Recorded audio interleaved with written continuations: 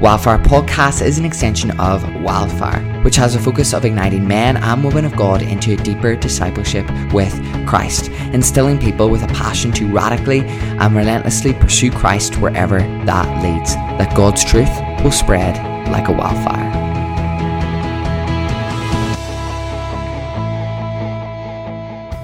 Hey everyone, how's it going? So, welcome to another video. Today we're going to be talking about translations, okay? This is a topic, I don't know, depends on what sphere you're from, where there's questions as to what's the right translation. Is there a right translation? Is there a translation that is more accurate than another? Should there be a translation that is used universally by the church on a global international scale? So these are questions that we want to answer in this video, and we just want to have some clarity by the end of it as to what is the correct translation if there is one.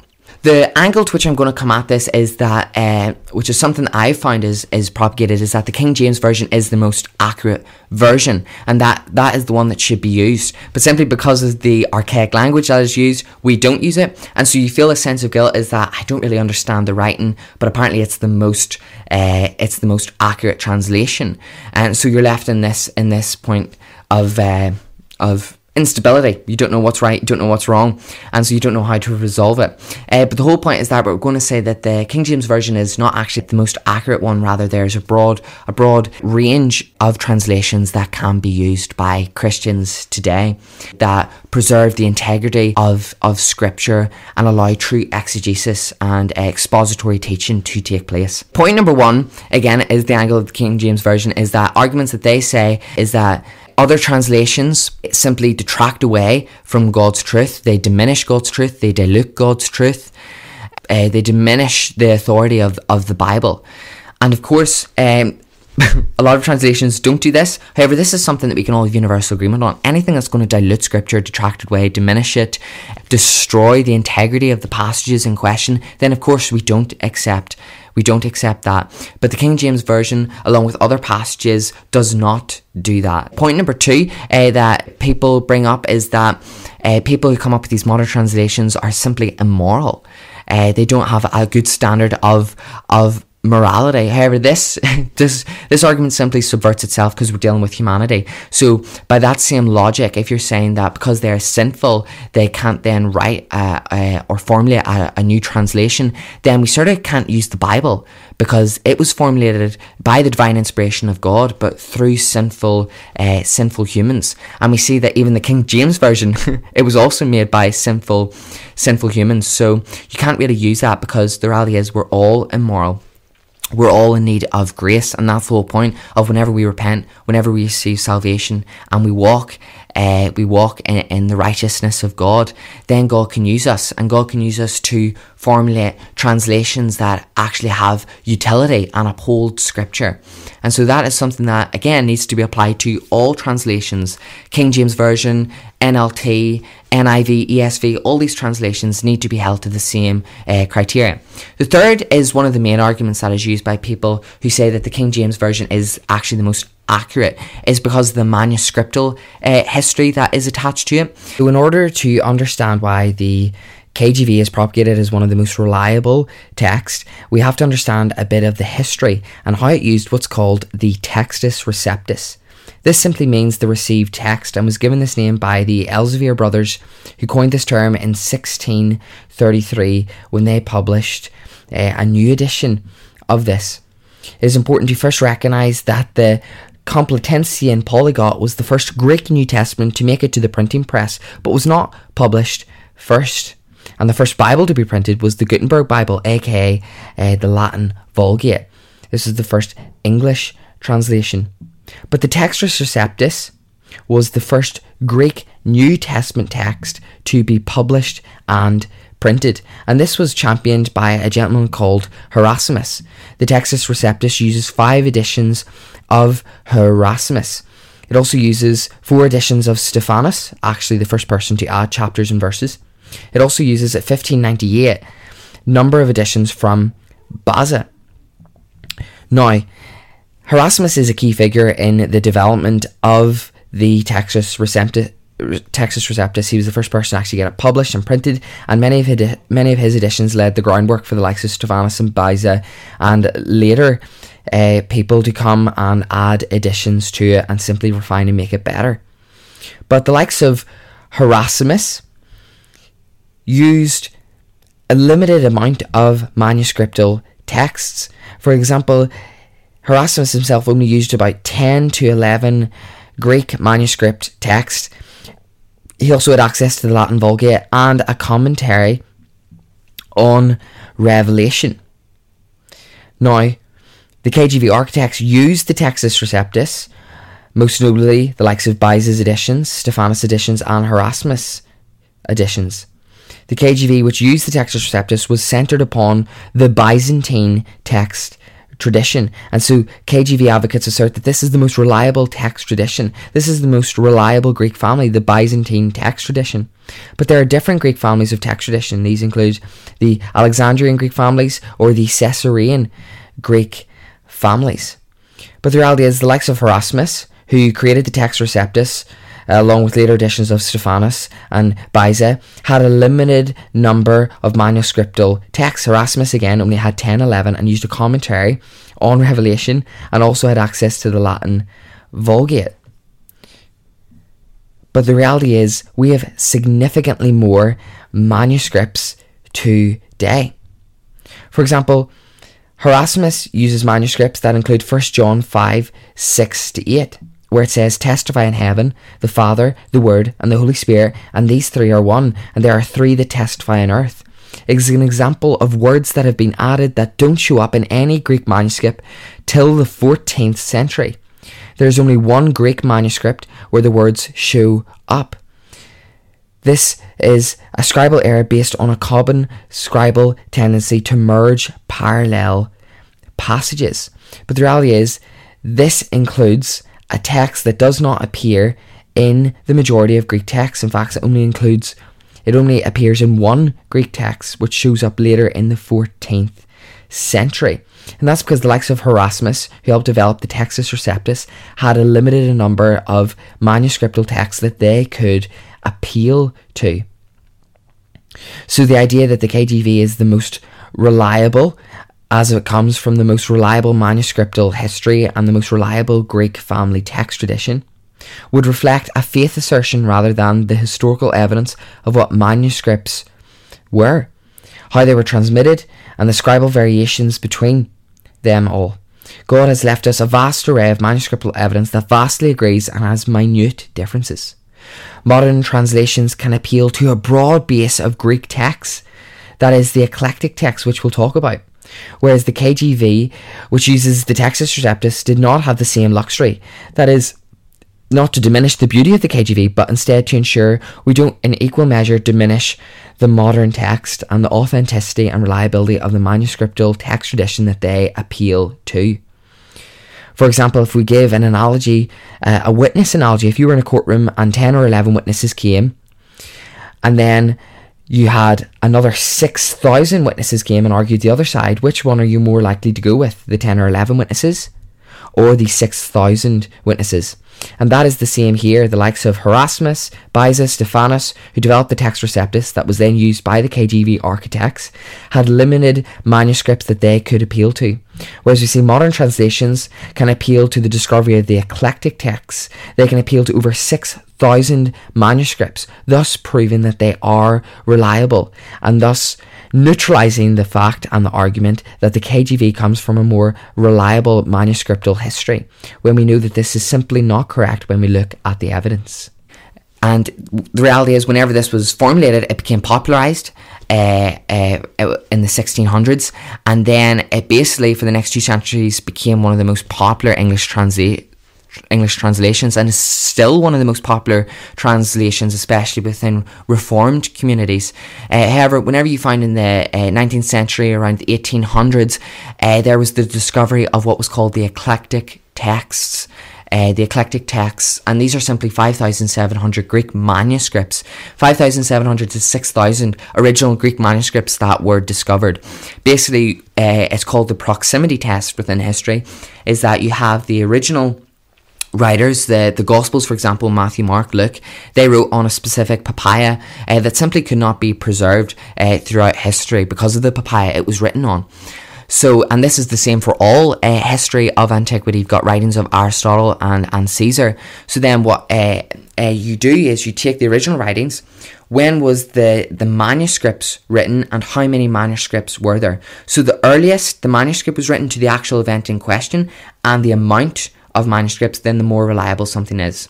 So we see with regards to the Bible that we have over 5,700 Greek manuscripts, and if you take in comparison Aristotle, which again is heavily agreed, scholars agree that this was very accurate, they have 8 to 10 manuscripts in comparison to 5,700 Greek manuscripts. And this is excluding, like, if you take total manuscripts, there's 24,000 manuscripts that come from all different languages, not just the original Greek language.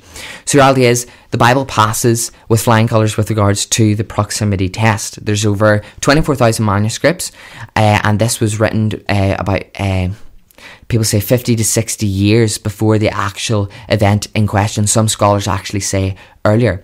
So the proximity test is something that is written earlier, or the earliest it can be related to the actual event in question, and has the most manuscripts, is the most accurate. And this is something that all Christians can rejoice in. We have so much historical veracity to the claims that are made within Christianity. These are historical documents that can be attested and can be deemed definitely reliable with regards to the scholarly framework that we have in question. So, with all that said, that narrative, modern translations can actually appeal to over 5,700 Greek manuscripts, 24,000 manuscripts in general, and whenever you think of Erasmus, he only had 10 original Greek manuscripts.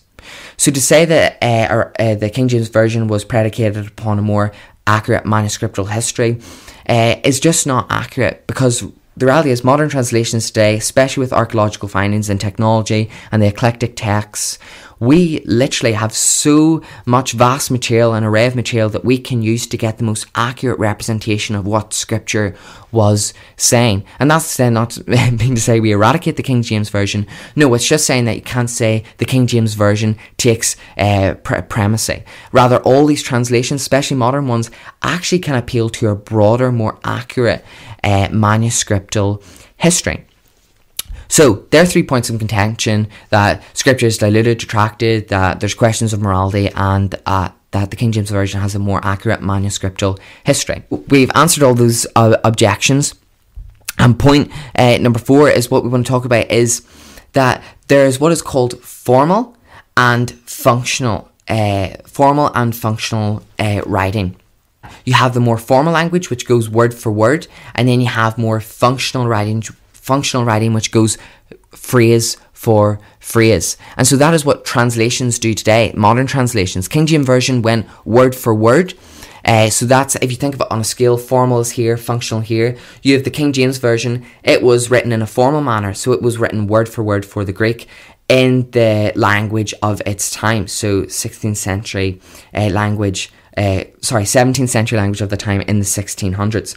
Then you've got more modern translations. They then take a more functional approach, which is on this end of the scale, where they don't go word for word, but they go phrase for phrase, and they use the language of today in order to breed better understanding, in order to understand it in the language as we know it today. And the reality is, on this scale, you've got NLT down here at the more functional side. You then got the ESV is up here in the formal. You've got the KJV up here in the formal. You've got the NIV, which is around the middle. So again, you've got this idea of that which is formal and that which is functional. We need to take in consideration what the Bible says about do others what you would have them do to you, about love your neighbour as you love yourself, and that we exhibit the same love that Jesus exhibited for us.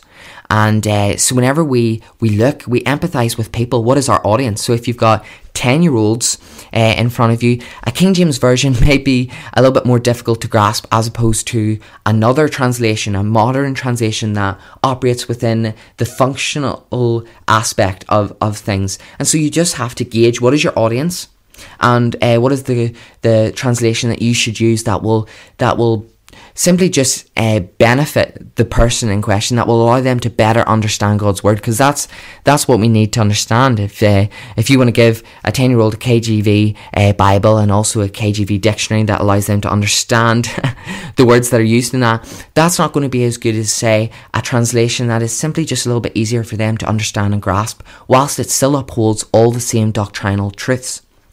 So we have to exercise wisdom, caution, and understanding whenever we are deciding these things. Another comment to make, though, about the accuracy of recent translations. Again, they appeal to a broader scope of manuscriptal evidence, which again allows for textual criticism to flourish. So that is, how do we know what the words that we have today is the words that were used by Matthew? Again, with the proximity test, the amount of manuscripts I have, and the earliest source that we have helps. But textual criticism basically means that we can trace back to all the manuscripts, and that we can get a more complete view of what the gospel authors were trying to say. And so encourage you to research a little bit more about the manuscriptural history and the textual criticism. It's very interesting. Also, with regards to the manuscriptural history of the KJV, there's different Greek families. So you've got the KJV, they operate within the Byzantine text, which was the 11 Greek manuscripts that Erasmus used. However, that is not the only Greek family that exists that is within the language that is being used. There's Alexandrian, Caesarean. These are other Greek families that modern translations appeal from, and you simply can't say that this Greek family is better than this Greek family. It's just not the correct way to go about things. So point number 4 is basically understand that which is formal and functional, understanding the importance of manuscriptal history, textual criticism, understanding all these different Greek families and how you can't uphold one higher than the other, rather take them all into consideration to get a more holistic, complete view of the Bible. Point number 5 is then, are we given the authority to write translations? And again, if you don't believe this, then we can't have the Bible, because we can't have the KJV as a translation as well. But also we need to understand transmission. That is, we need to document, record, and allow a progression to take place in order for historical documents to be sustained, and in order to, examine the attestation of said documents. Are we given authority to then translate or transmit? And I believe that we are given implicit apostolic approval, because we see that the original Bible was written in the Torah, the Tanakh was written in Hebrew. And then you then have the Masoretic texts, which were written in Aramaic. And then you have the Old Testament was written in Greek, the Greek Septuagint. And then we then see the New Testament was written in Greek. Then we say that is then translated into the Latin Vulgate, so from the Greek to Latin. And then we see from Latin to English. So again, it's just the evolution of writing and of language, and how we need, in order to understand something, we need to translate it in the language of today. And also ensure that we're not compromising on anything, which is an important fundamental to highlight and understand. So we are given implicit apostolic approval because the disciples themselves translated into Greek that which was spoken in Aramaic, for example, or in Hebrew. Much the same from the Latin to the Old English. That's what Erasmus done. Then we also see that from the Old English to the modern language of today, we see that there is translation. So it's just this evolution that is progressive. There's nothing that is wrong with doing these things. Rather, it is a necessity in order to maintain the historical documents, in order to maintain the writings of God's word. So if we can wrap all that up and conclude it, because there's a lot in there, but I encourage you to go and seek secondary study on this, because this is just simply all these videos that I do are simply just to provide a brief foundation that allows you to build upon these things. To summarise, we've came at this angle from is the KJV the most accurate translation, and we have argued that no, it's not, and that the arguments that they use we have addressed. So with that in mind, I'm just going to say then what is the translations that we should be using. Well, we need to understand that translations should not dilute Scripture, they should not diminish Scripture, they should not detract away from Scripture, they shouldn't diminish anything, they shouldn't diminish any of God's Word. It should be upheld, and that the inherency of God's Word should be maintained. The authority of God's Word, we should come with humility and respect and fear when we are translating or transmitting something, that we maintain what God said. Also the morality, that is, we are all sinful, we all need salvation, redemption, and God has used us to advance His kingdom, and a part of advancing God's kingdom is through translations and transmissions that aid people in understanding more about the character of God, whilst again not compromising on any doctrine or truth. Point number 3 is the manuscriptal history. Again, so many of the modern translations, the most popular ones that are in circulation, they do have great manuscriptal history. That is, they appeal to the eclectic texts, they appeal to, again, these different Greek families. And point number 4 is understanding there's formal and then there's functional. And we basically need to gauge our audience and have empathy on the other person. What is going to reap the most understanding? What translation will I use that is going to reap the most understanding? And then point number 5 is that basically we need to cross-check. I recommend using different translations. I would use a functional translation and a formal translation. My functional one would be the ESV and my formal would be the King James Version. So I would use both of these, and I basically just cross-check what God's Word is saying, and that way we can have a more complete, holistic view of Scripture, and that we can get the most accurate representation of what Scripture is saying. But the whole point is that this is a good debate to have, that we have so much accurate material, so much manuscripts, we have so many translations and transmissions that are beneficial, but there is transmissions and translations that are simply just not.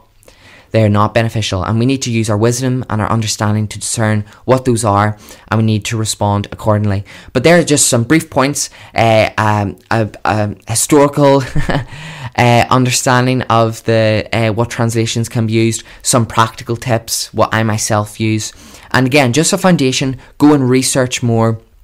I'm still researching more. Again, for all of these videos, just a disclaimer, that I just simply present that which I know now, some of which can be refuted and be corrected, but I'm just really recording videos that sort of present my thought process and how I'm responding, and how I am just learning, and that I'm bringing you along for the journey to learn with me. And I think that's something that we should all do.